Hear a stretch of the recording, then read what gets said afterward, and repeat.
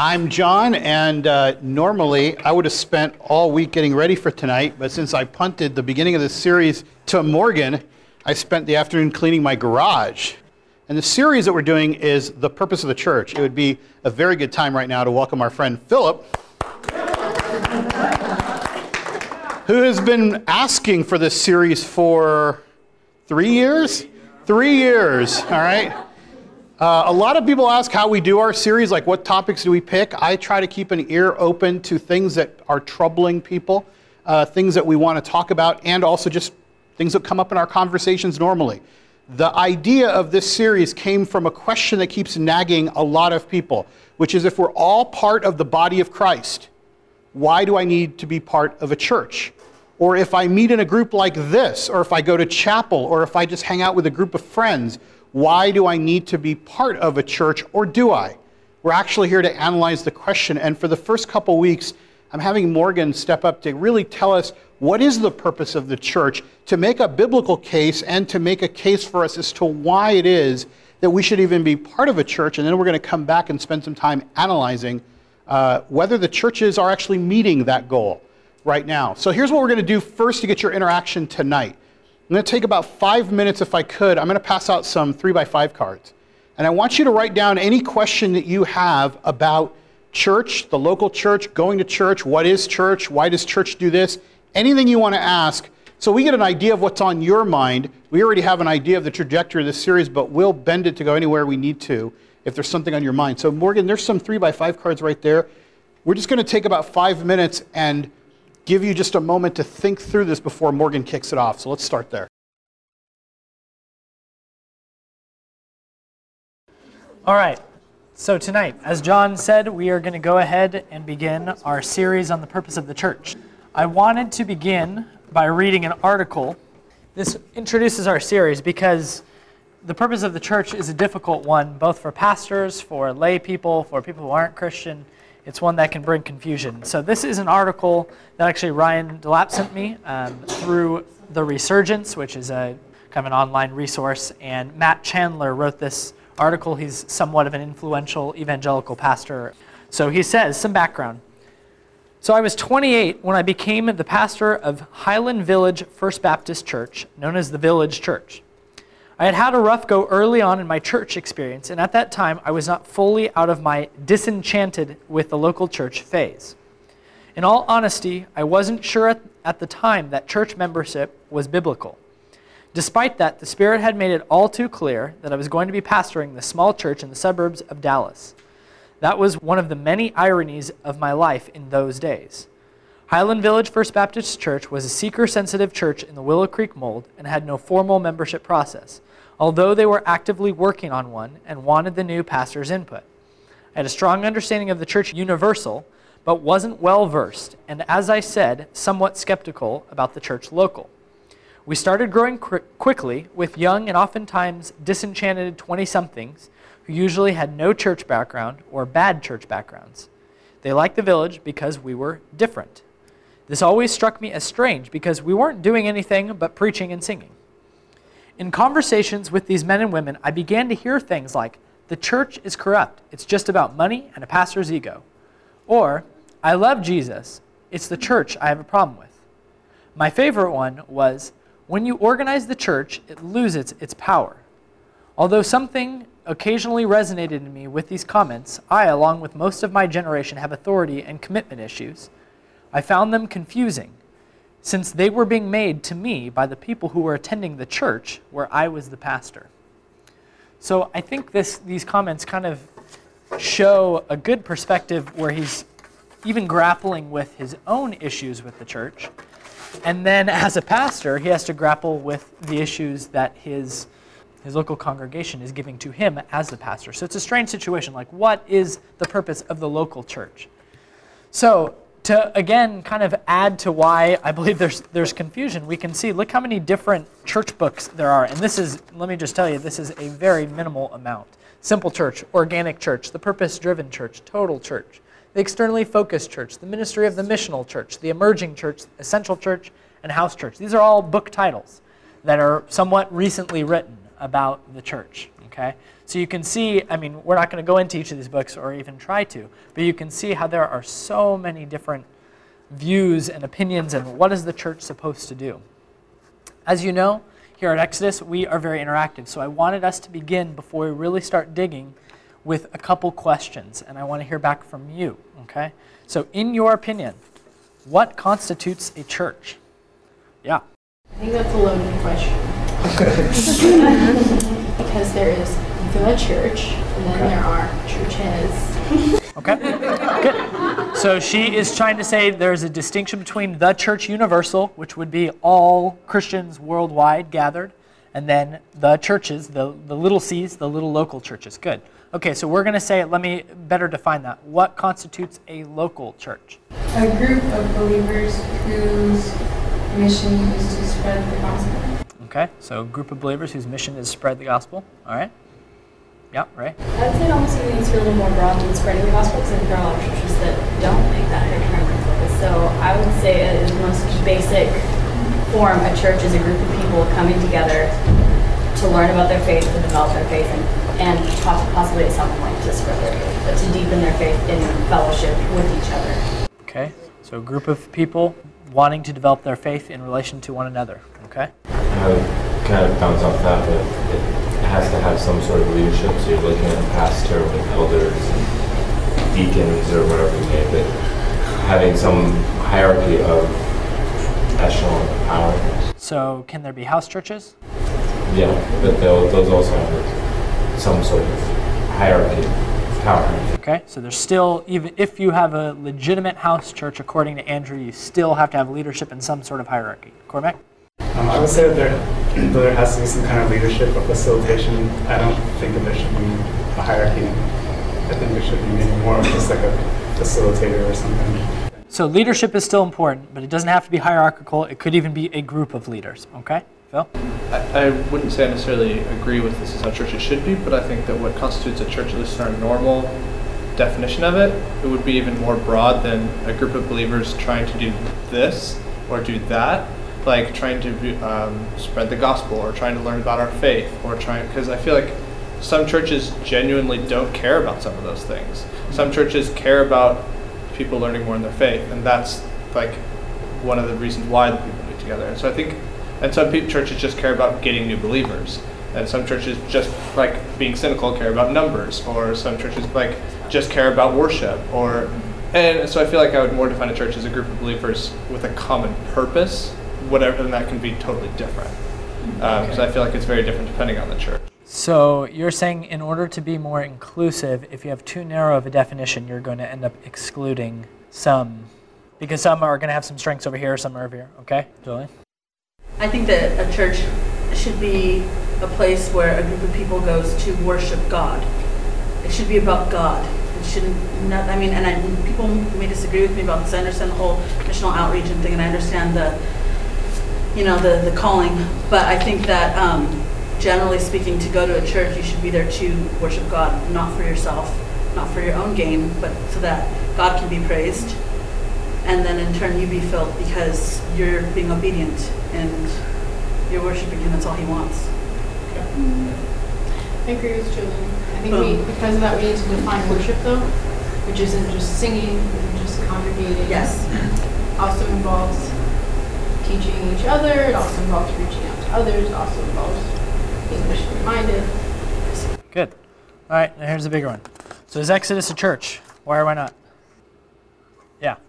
I think it is because it's a group of believers that are gathered together for the purpose of glorifying God. Okay, and so according to you talked about leadership. So you're willing to say, since there is some form of leadership in this group, and because it's a gathering, you're willing to say Exodus is a church. Okay? Well, I don't know if I necessarily disagree, but at least like the points of like elders and deacons need to be brought up. Like, I mean, with biblical definitions of churches, you have necessity of elders and deacons, and Exodus doesn't. I mean, like, John's technically an elder of New Song, but like, yeah. Okay, Julie? I kind of feel like we do have that though in a certain regard. Like we have leaders here.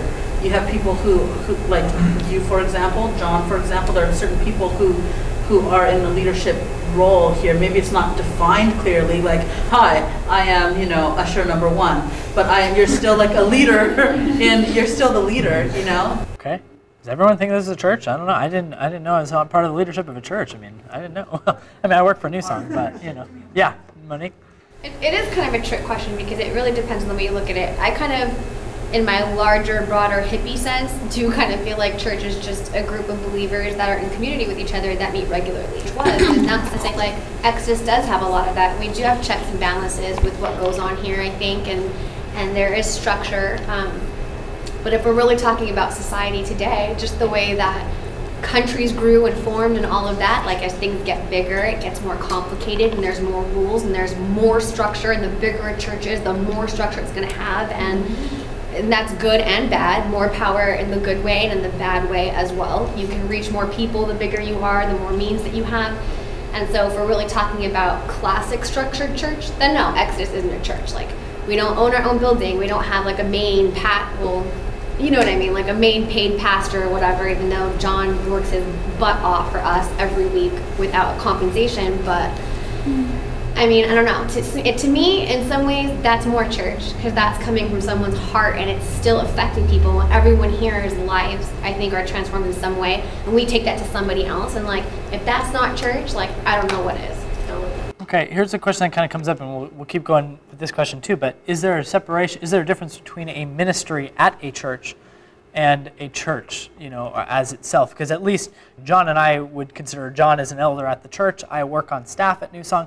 We would personally probably prefer to say this is not a separate entity. So we are certainly part of this local body, New Song, but we at least would not see ourselves as the pastors of a church on Sunday nights here. Yeah, right. Yeah, I would say the way that I differentiate Exodus from my traditional view of a local church is, to me, a local church is something grown deep with roots and people who've been going there for ages, and their families. You have a wide sector of ages and people from all different walks of life, and this is kind of a small sector of the population, which is not to say that it can't be church-like, but I think that in terms of a local church, I don't know, there are people who've come here for a while, but I see a local church as something really like a family. So is time necessary? Because how could you have like a church plant if time were... Well, I don't know if there will ever be a group that will be like that, though. Do you see what I mean? Like, are people going to start bringing their families here as people start to have kids? Are kids going to be a part of it? Is there going to be a kids sector of Exodus? Who knows? We got Christine in the background. We already got the 2-year-olds, Tiffany. I feel like, in my experience, I feel like a lot of the times when I consider what the church is, it's not a group of people, but they have a defined set of theology or statements that they believe in, and or some sort of something like that. And so I think with this question, Exodus, I wouldn't consider Exodus a church, because I don't think we have a universal, not universal, or even within this group, an agreed set of statement of beliefs that we all believe and choose to believe. We might all of us have something different that we, think. So I think I would consider, for the purpose of this question, I would consider Exodus more of a ministry that is part of New Song, which is a church. New Song does have a statement of beliefs. Okay. Tiffany? To me, if we were to look at it from the perspective of St. Paul in Ephesians, we are a church. We are believers who get together because we love God, we want to grow together in a relationship with Him. So, as far as, I don't know if it's far-reaching, but as far as, I define the church, I believe that we are a church. Okay. But are you saying anytime believers gather, that is a church? Is that kind of the claim you're making, or not? I don't know if, we should go down to the whole house church thing, but I kind of consider the way that we facilitate things, especially on Wednesday nights, kind of like house church in a sense. Okay. We're going to do couple more comments on this because we want to move forward. But we're trying to hit at some values. We do have to define what is a church, what makes it up, what should it make up, is what we're trying to get to. That's why I think it's important to kind of, and we kind of have differentiated between church, the people, and church, the place. And I kind of think, even with my reservations that I have about institutions, because every institution is flawed, church as an institution, the place, community church as Rachel would say, has its issues. I kind of think it's like the movie Day Without a Mexican. Like, I think if they were just gone, we'd all realize, and it would honestly really negatively impact, for real, impact the world. Because as far as a church being deeply rooted in community, that is important, because kids sometimes need a place to go, and families need a place where they can gather in a bigger church where community can sort of connect and, I don't know, just make different impacts with each other and in the local community. And, you know, there's different situations going on in different cities and whatever. So whatever the need is there, the church should be infused in that local community and try to meet those needs. That's important.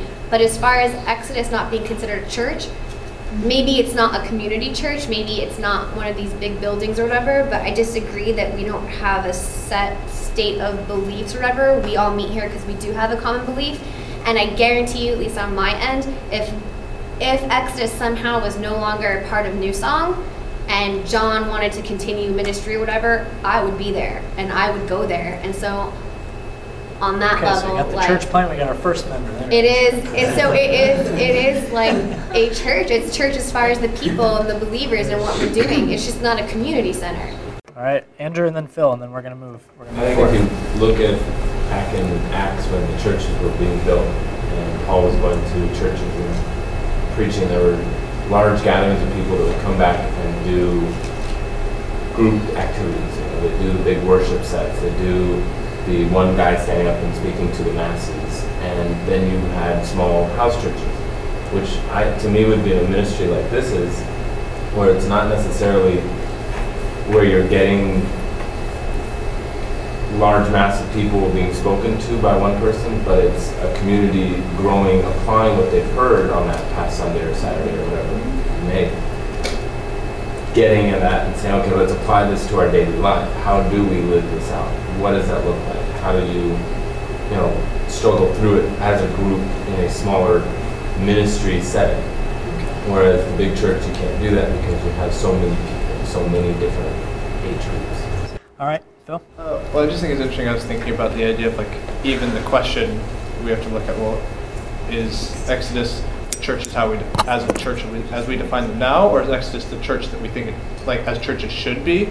And I think just like I was thinking about that, because that's very different. Because I think Exodus doesn't fit into, at least in my opinion, a church as we define it now, but only for a few little reasons, to be honest. Like the fact that we are technically a ministry of another church.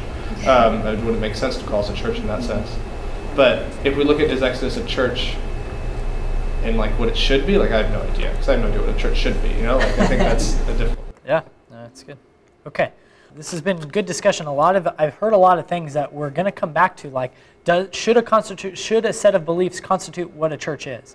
Should the church be defined by what it does? Because I'm hearing that a lot from people saying, this is what it should do, this is what it should do. So we're going to try to get to the bottom of those. But tonight, we're going to briefly talk about what we're not discussing in this series, which is we're not discussing the universal church, okay? Because we've done that in the book of Ephesians. And yet, we also need to lay somewhat of a groundwork, because the local churches, the little c's, should be doing, and they should reflect what Scripture speaks about as the universal church, right? The universal church is all believers everywhere at any given time throughout the world who are worshiping Christ. That's the church, right? But there are numerous passages in Scripture that tell us, okay, they speak about this universal church, and then the local churches are supposed to then live out that vision, okay? So the first thing is it's an enduring church. Like Jesus said this very clearly to Peter. Jesus replied after Simon gives this confession, right? Jesus asks his disciples, who do you say I am? Simon says, you are the Christ. And Jesus answers, Jesus replied, blessed are you, Simon, son of Jonah, for this was not revealed to you by man, but by my Father in heaven. And I tell you that you are Peter, and on this rock I will build my church, and the gates of Hades will not overcome it. So one of the reasons we have such a difficulty with the local church, I think, is we see some of its issues, right? We see that we fall short, and later in the series we're going to look at like, hey, our church is really even doing the things they're supposed to be doing. And a lot of our frustrations come out of that. We see this like, sometimes people are hypocritical and they push people out of the church, right? And that freaks us out. And then we say, we don't want to do this. But Jesus has ensured that the church will move on. So despite its flaws, the flaws that have always been there throughout history, One thing we are not going to do in this series is glorify the early church. And there are some wonderful things that the early church has to teach us. But people who think there weren't issues in the early church are just wrong. And if you look at history and you look at, they were battling Gnosticism, they were battling whether you had to be Jewish before you could have faith in Jesus. I mean, there were significant dysfunctional issues that were kind of even fought out. And even we see some of the difficulties in Scripture, like Acts 15, they come together to make a decision because believers are having really serious arguments and even saying, you're not a Christian, and well, you are, and you're not. They're having issues, okay? So the early church had issues. We've always had issues in the church. And yet, 2,000 years later, the church exists, and Jesus has promised it always will. Another metaphor in the Bible is the body of Christ. This body is a unit, though it is made up of many parts, and though all its parts are many, they form one body. So it is with Christ. For we are all baptized by one Spirit into one body, whether Jews or Greeks, slave or free. And we were all given one Spirit to drink. This is 1 Corinthians 12, verses 12 through 13. So this is a metaphor that Paul uses. Okay? And we have another one. We spoke about this passage before when we went through the book of Ephesians. Wives, submit to your husbands as to the Lord. For the husband is the head of the wife, as Christ is the head of the church, his body, of which he is the Savior. Now as this church submits to Christ, so also wives should submit to their husbands in everything.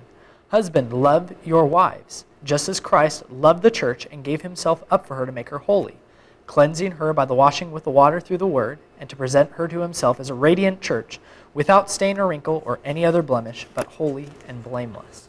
Right? Paul uses this metaphor of the body to describe the church.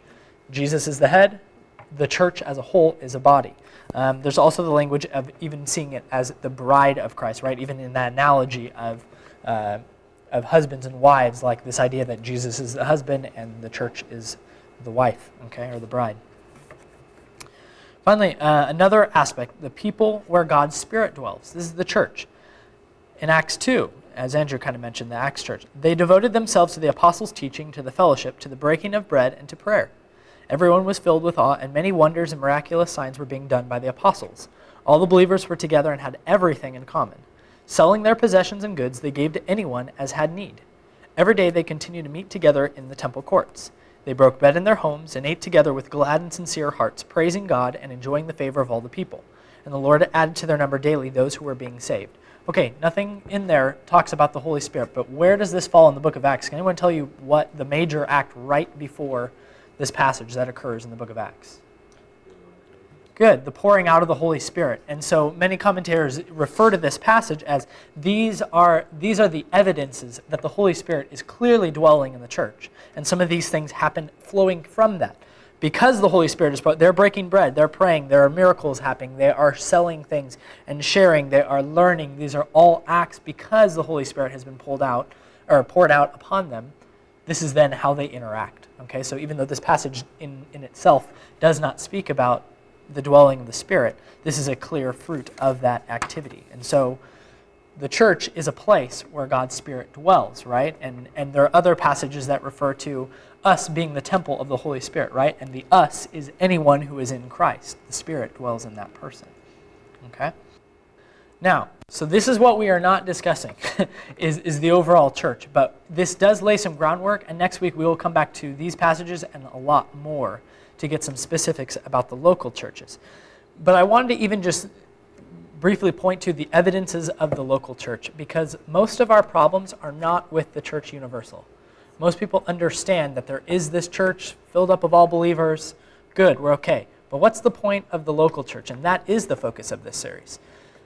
And some people want to somehow get rid of the local church, right? Sometimes in our skepticism or our anger or just the lack of, maybe even bad background, as that opening introduction talked about, we want to give up on the local church. But there's a big problem with that. The evidence is really wide. All of Paul's letters are written to local churches with specific instructions, right? We have to look, biblically speaking, that there were clearly churches beginning to be formed. Churches can only be formed and take shape in a local form. There's no other way to do it. How could there not be a church in a local place, Like we are all people who are bounded by time and physicality and geography. So the church universal can only express itself in a localized form. Okay, we looked at Acts 2, 42 through 47. 4, 32 to 35 is very similar. Here's another reminder that the writer of Hebrews encourages them with. And let us consider how we may spur one another on toward love and good deeds. Let us not give up meeting together, as some are in the habit of doing, but let us encourage one another all the more as you see the day approaching. Right? There's this encouragement to keep meeting.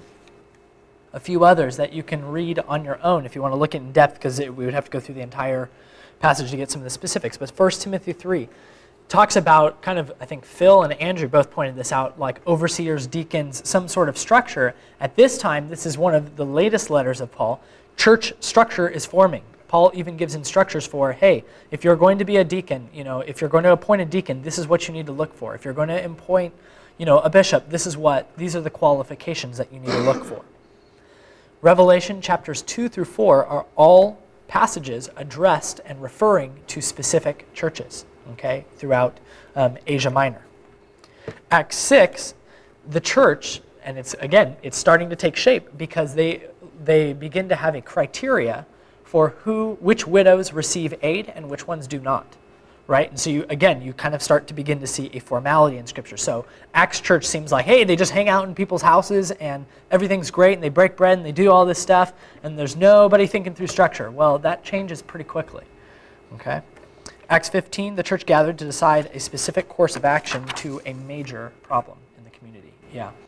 I had a question. It's a little bit back what you said when you were talking about the local church. So I just think about that idea, like the being restricted by like geography and like physicality and being in certain places. But it's just, it's an interesting idea, and I'm not sure how that fits with like even our current society and technology. Like that you don't need to be local. Like you can do everything through Skype. Get a video pastor. Like they even have churches that have like off-campus sites. Like, and so it's an interesting idea, like you could have like a church made up of 100 people in 100 different countries. Yeah, it's actually a great point. I mean, there's a fascinating one if you've looked at, was it The Second Life? If you guys have heard of that, an online game where, great example, they have churches on The Second Life and literally, 1,000 people come to church on Sunday mornings with their little Second Life person. Now, so it's very important because, even 30 years ago, that would be like absurd, to even think of trying to somehow have a church. And then we could even look at that case and say, well, what are the defining characteristics of a church, and would we really consider that a church or not? And some people are going to say yes, absolutely, and some people are going to be like, no, this just doesn't cut it. So it's a great pushback. I mean, we're still obviously defined by, you're still sitting in a chair at home on a computer. There's still a locality even in that. So, but it's still an interesting question. Do you have to be in person with others? Actually physically next to them like we are here in order to have a church or not? That's a good question. That's something maybe we need to try to find out. A great quote to kind of transition us to the end for tonight. The local church is a given, and Richard Niebuhr says this: the local church implies the universal, but the universal no less implies the local. Without localization, without becoming concrete in a specific occasion, it does not exist. Okay, so we've got to figure out, this is why I'm just kind of trying to make the case, set out a little bit of a foundation for the universal church, set a foundation for, we have to understand the local church, and the local church needs to be a reflection of the values and the principles and the picture that we get from Scripture of the church universal. Okay, and so next week, we're going to dig into some of those things, and we're going to throw up some stuff like maybe even possible beliefs, maybe actions, various scriptures that we're going to wrestle with and try to get to say, okay, what should constitute a church? Like, is this in or is this out? Like, does everyone in here even think, like Tiffany said, there probably needs to be some common beliefs, because if not, then I don't know if we can really call that a church. We've heard the words leadership, and maybe there are some different perspectives on leadership, but is leadership necessary to having a church? And if so, how much? And questions like that. Okay, so we're going to come back to that. I'm going to go ahead and pray for us and ask the worship team to come back and get ready to think about that. And this week, be thinking about what you think is a local church. What should constitute it? Okay, go deeper with that, because that will really help our discussion next week as we get into that. Okay. Gracious God, we do thank you and we praise you for your greatness. God, we thank you that you have chosen the local church to make yourself known into the world. We are at times confounded, at times excited and hopeful, at times just purely confused as to what the purposes of the local church are, Lord. So we ask that you would guide us as we think this week and as we pray. God, we ask that you would guide us next week in our discussion that will be more particular. We thank you and pray this in your great name. Amen.